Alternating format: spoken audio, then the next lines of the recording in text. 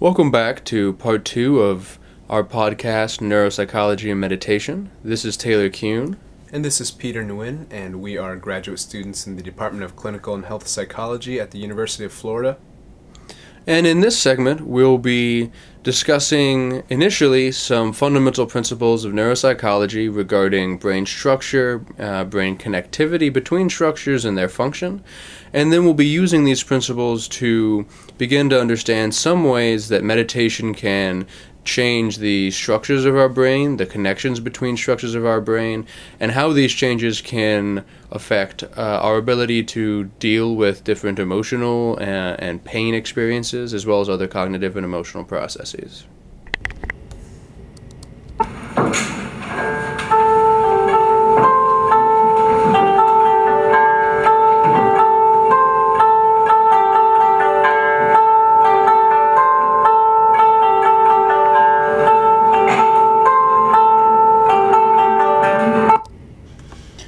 Neuropsychology research has broadened our understanding of the function of distinct brain areas and their connections.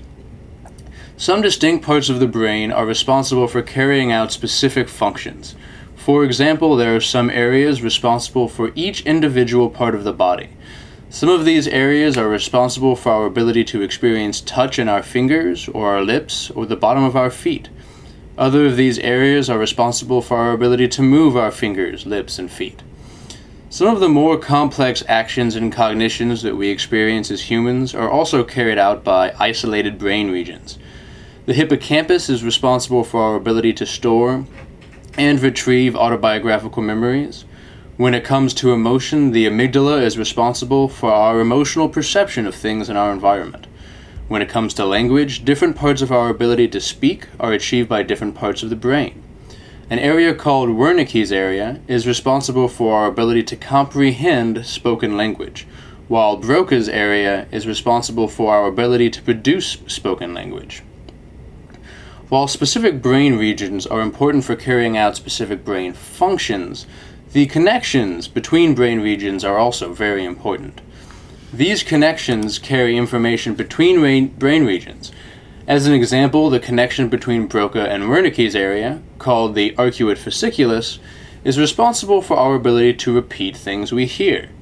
In order to repeat verbal information, we must first comprehend that information, and then send the comprehended information to that part of our brain which allows us to produce speech. If the connection between the comprehension center and the production center is disconnected, we are still able to comprehend and produce speech to a certain degree, but we lose the ability to repeat language. In a similar way, some connections allow one brain region to modulate activity in another brain region.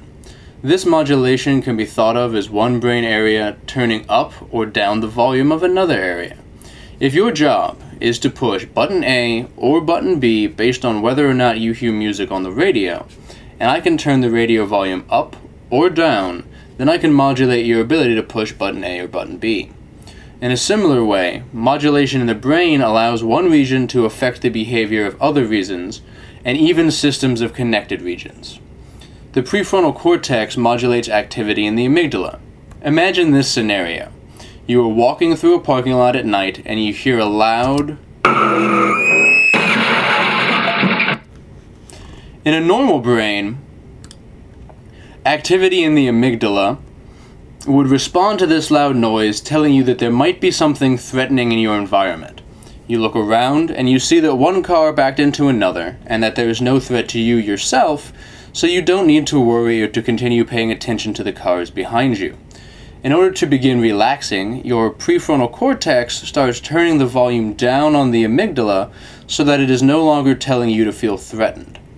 Since activity in the amygdala is directly related to the autonomic nervous system, the fight or flight system which increases your heart rate, for example, your body is able to begin calming down as the volume is turned down in this part of your brain. Now imagine this, the same scenario as before. Big... Only this time, your prefrontal cortex does not turn the volume down. You continue to feel threatened. Your heart continues to race, and you drive all the way home feeling scared and anxious. That night, you cannot sleep because you are still wired and on edge. What you might not yet know is that the amygdala itself can turn the volume up or down on your hippocampus, the part of your brain responsible for vivid autobiographical memories. When activity in the amygdala is high, the vividness of the memories you create are enhanced by heightened emotional arousal. This means that the memories are easier to retrieve and re-experience, and when you do, the re-experiencing feels that much more real. So, not only are you awake, heart racing, fearful, but your memory keeps flashing back to the parking lot and how you felt when you heard the big bang. Notice, for example, that just a second ago, you may have even prepared yourself to hear the actual sound of the car crash rather than the word bang. The same brain system we are discussing is responsible for your ability to remember the previous loud noises you heard in my talk, feel something emotionally and maybe even physically related to that noise, and prepare yourself to re-experience it. This is exactly what we're talking about. And this theory is one of the theories that explains part of what happens in the brains of people who develop hypervigilant post-traumatic stress disorder, or PTSD. Their fight or flight response is amped up by one or more threatening, dangerous, or painful experiences, and their brain does not know how to turn that volume down. This leads patients with PTSD to continue feeling high levels of fear and anxiety in a multitude of environments. The heightened emotional enhancement of memory leads to flashbacks. A separate form of PTSD, in which patients dissociate from their trauma and from stimuli which remind them of their trauma, is referred to as dissociative PTSD. It is believed that this form of PTSD is caused by an overmodulation of the amygdala by the prefrontal cortex. In this case, the idea is that during the traumatic event and after, the prefrontal cortex mutes the volume of the amygdala, such that patients have little to no fight or flight response. Because of the connection between this system and memory, some patients with dissociative PTSD have no memory of the traumatic event. This does not lessen the degree of difficulty or impairment following the trauma. It does, however, provide a model for what happens when activity in one part of the brain is not correctly modulated by another brain area. Numerous forms of treatment are available for patients with PTSD, several of which seek to directly or indirectly change the prefrontal cortex's ability to modulate, that is, turn up or down the volume in the amygdala. Meditation itself is capable of teaching people to turn the volume down on their amygdala, and as a result, lessen their reactions to threat and to stress. Mindfulness meditation has been shown to promote emotional stability. To demonstrate this, one study took beginning meditators, people with no meditation experience, who were briefly taught mindful meditation and practiced for between 4 and 6 weeks, and showed them pictures which are known to elicit strong emotional reactions. Compared to normal people, these beginning meditators had a less intense subjective experience when viewing these pictures. Functional MRI, a tool used by neuropsychologists we've already discussed, revealed that this change in emotional reaction was due to a deactivation of the amygdala. This deactivation was later shown and has been verified by several other studies to be caused by enhanced activation of the prefrontal cortex. What this means is that even 1 to 2 months of meditation can change the way different parts of our brain interact. In this case, meditation was able to change the way the prefrontal cortex and the amygdala interact, such that beginning meditators were more emotionally even keel. The mechanism that is allowing beginning meditators more emotional stability involves the same network that is affected in PTSD. So, it is possible that meditation could help patients with PTSD by allowing the prefrontal cortex to appropriately turn up or down the volume of the amygdala. This could help patients gain more control over their symptoms and even over their lives. So, that's what happens for beginning meditators. What about people who have been meditating for years, people with thousands and thousands of hours of meditation practice? It turns out that these people also demonstrate enhanced abilities to regulate their emotions. However, the neural mechanism that allows them to stay calm when others might experience panic or anxiety is different than the mechanism we just talked about in beginning meditators. Mindful meditation, when practiced, actually deactivates areas of the brain involved in evaluating the emotional significance of people, places, and things. So rather than seeing an image that is intended to be frightening and reacting to it negatively or fearfully, expert meditators show little to no emotional reaction. The part of their brain that would typically register that snake or gun or masked man as dangerous is deactivated, so their subjective and physical response to threat is minimal. Instead of reacting with strong emotion, these people are able to react calmly and thoughtfully in a wider range of situations. Interestingly, not only are the function of these areas of the brain changed in a way that helps people manage their emotions better, the physical connections between these regions are also changed by meditation. Again, in expert meditators, research has found changes in the strength of connection between regions thought to determine the emotional significance of objects. In beginning meditators, and in people who learn mindful reappraisal, a process involving reframing how you think about things or events so that you view them in a more positive or healthy way, these people show a strengthening of the connections between the prefrontal cortex and amygdala. The stronger this connection, the easier it is for the frontal cortex to change the volume. Because cognitive reframing has also been shown to have similar effects on the activity and connectivity of the frontal cortex and the amygdala, it is unclear what aspect of meditation is responsible for these changes. Mindful practices teach participants to experience events, thoughts, and feelings without judging them, a method similar to cognitive reframing. Cognitive reframing may be the aspect of mindful meditation that is responsible for the majority of these brain changes. Or it may be that other aspects of meditation, including prolonged physical relaxation, guided breathing and imagery, and a shift in personal perspective from egocentric to allocentric, may also be involved in these neural changes. In order to see which aspect of mindful meditation plays the crucial role in affecting changes in the brain, a study was conducted by collaborators at Boston University, Emory University, and University of Arizona Tucson. This group took healthy adults with no prior training in meditation and taught them either mindful attentive training or cognitive-based compassion training. Mindful attentive training involves sitting comfortably and physically relaxing in order to set the body and breathing in their, quote, natural state. Then, participants are directed to become mindful of their breathing, to focus and maintain their attention on their breath, and to be not distracted by their thoughts. People will of course continue to think during these exercises, so participants are reminded to just let thoughts happen and then return attention to their breathing.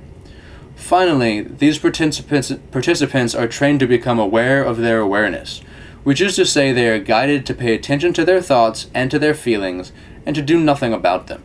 Instead, the goal is simply to let thoughts happen without trying to stop them, change them, or continue them.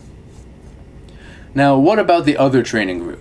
Well, cognitive-based compassion training is a technique based on the compassion training taught by Tibetan Buddhist monks.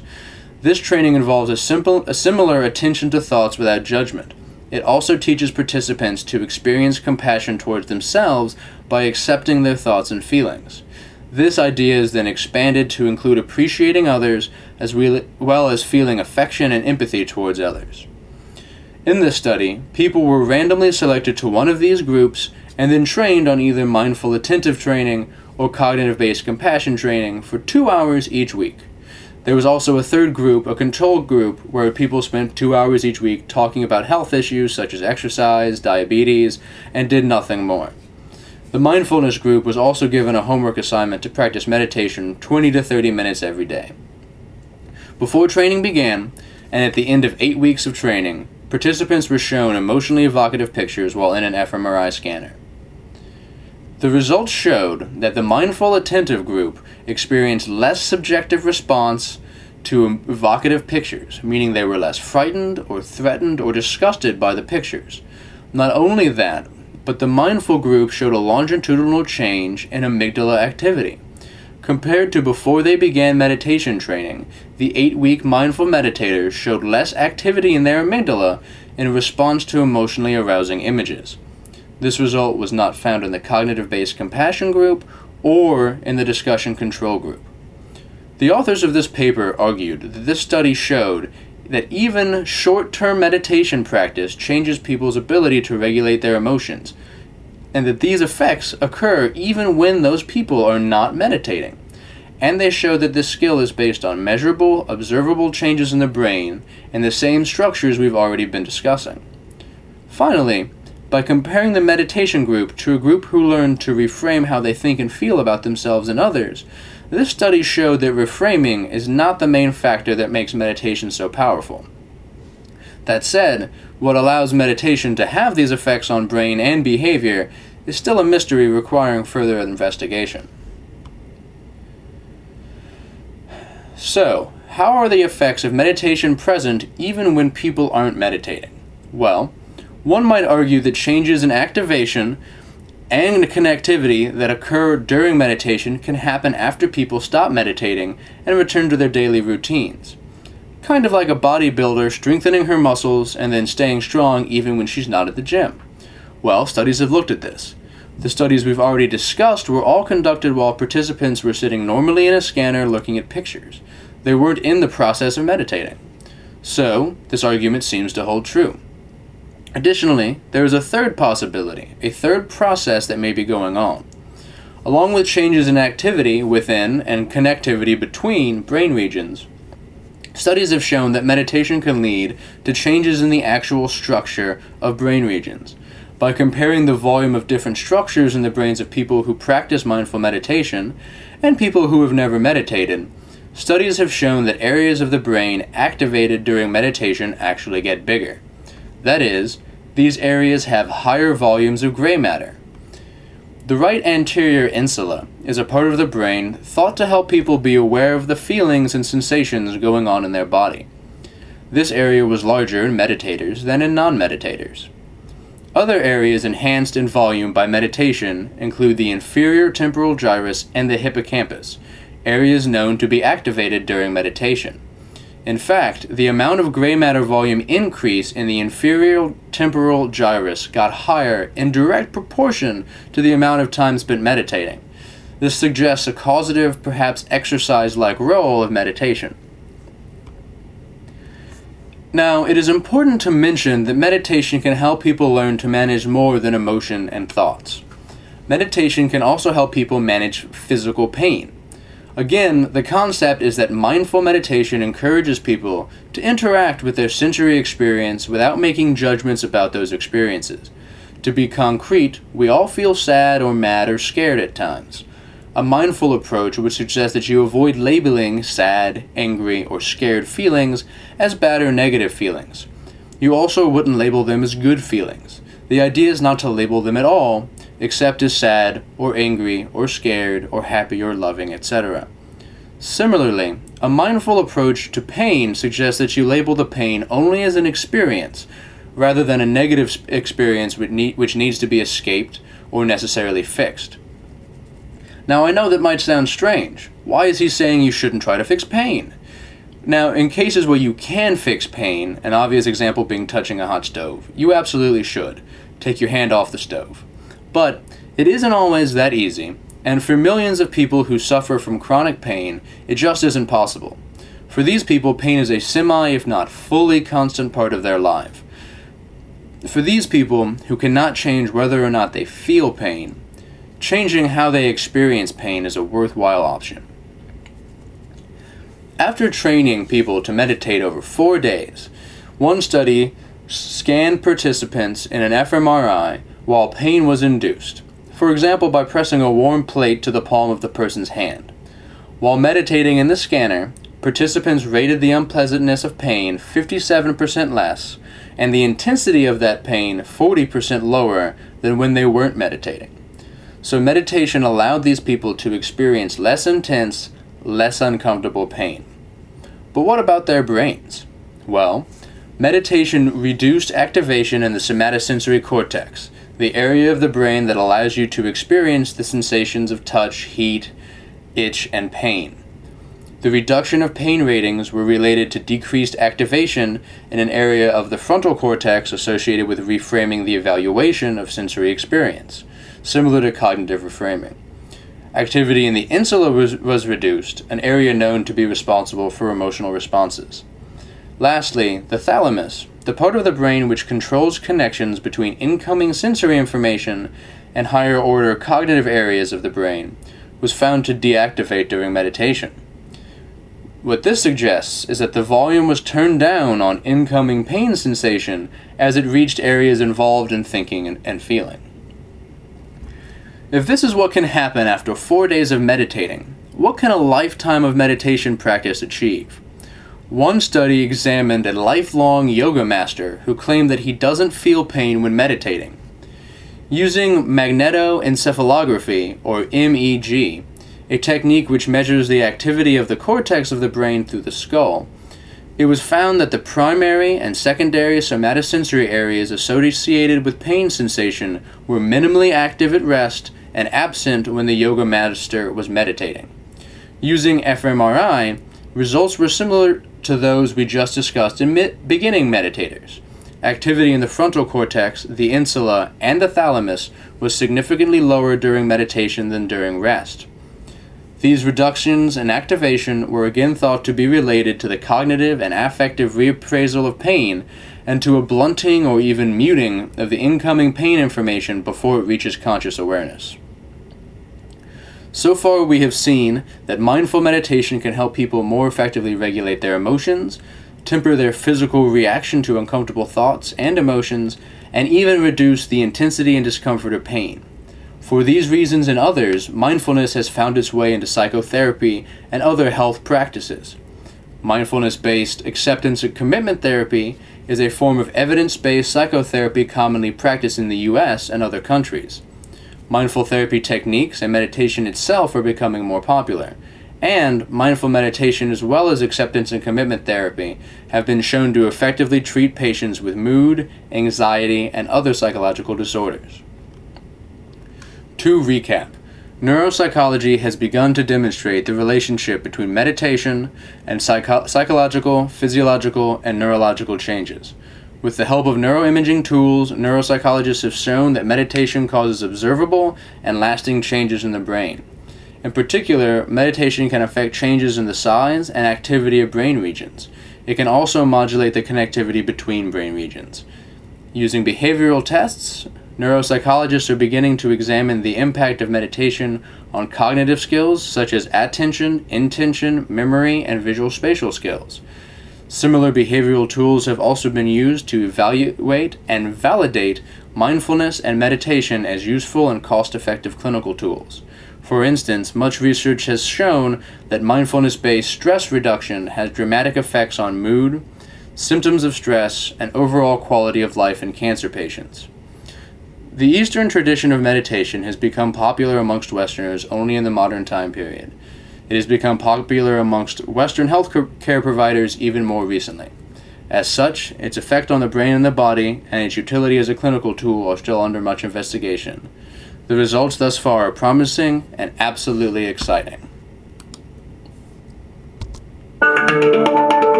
Thank you for listening to part 2 of Neuropsychology and Meditation podcast. We've just reviewed some fundamental principles of neuropsychology regarding the structure and connectivity of the brain, and we've also discussed how meditation can affect the structure and connectivity within the brain and how that can help us improve emotional regulation and help us better manage chronic pain. This concludes our 2-part podcast on the neuropsychology of meditation. Thank you for listening.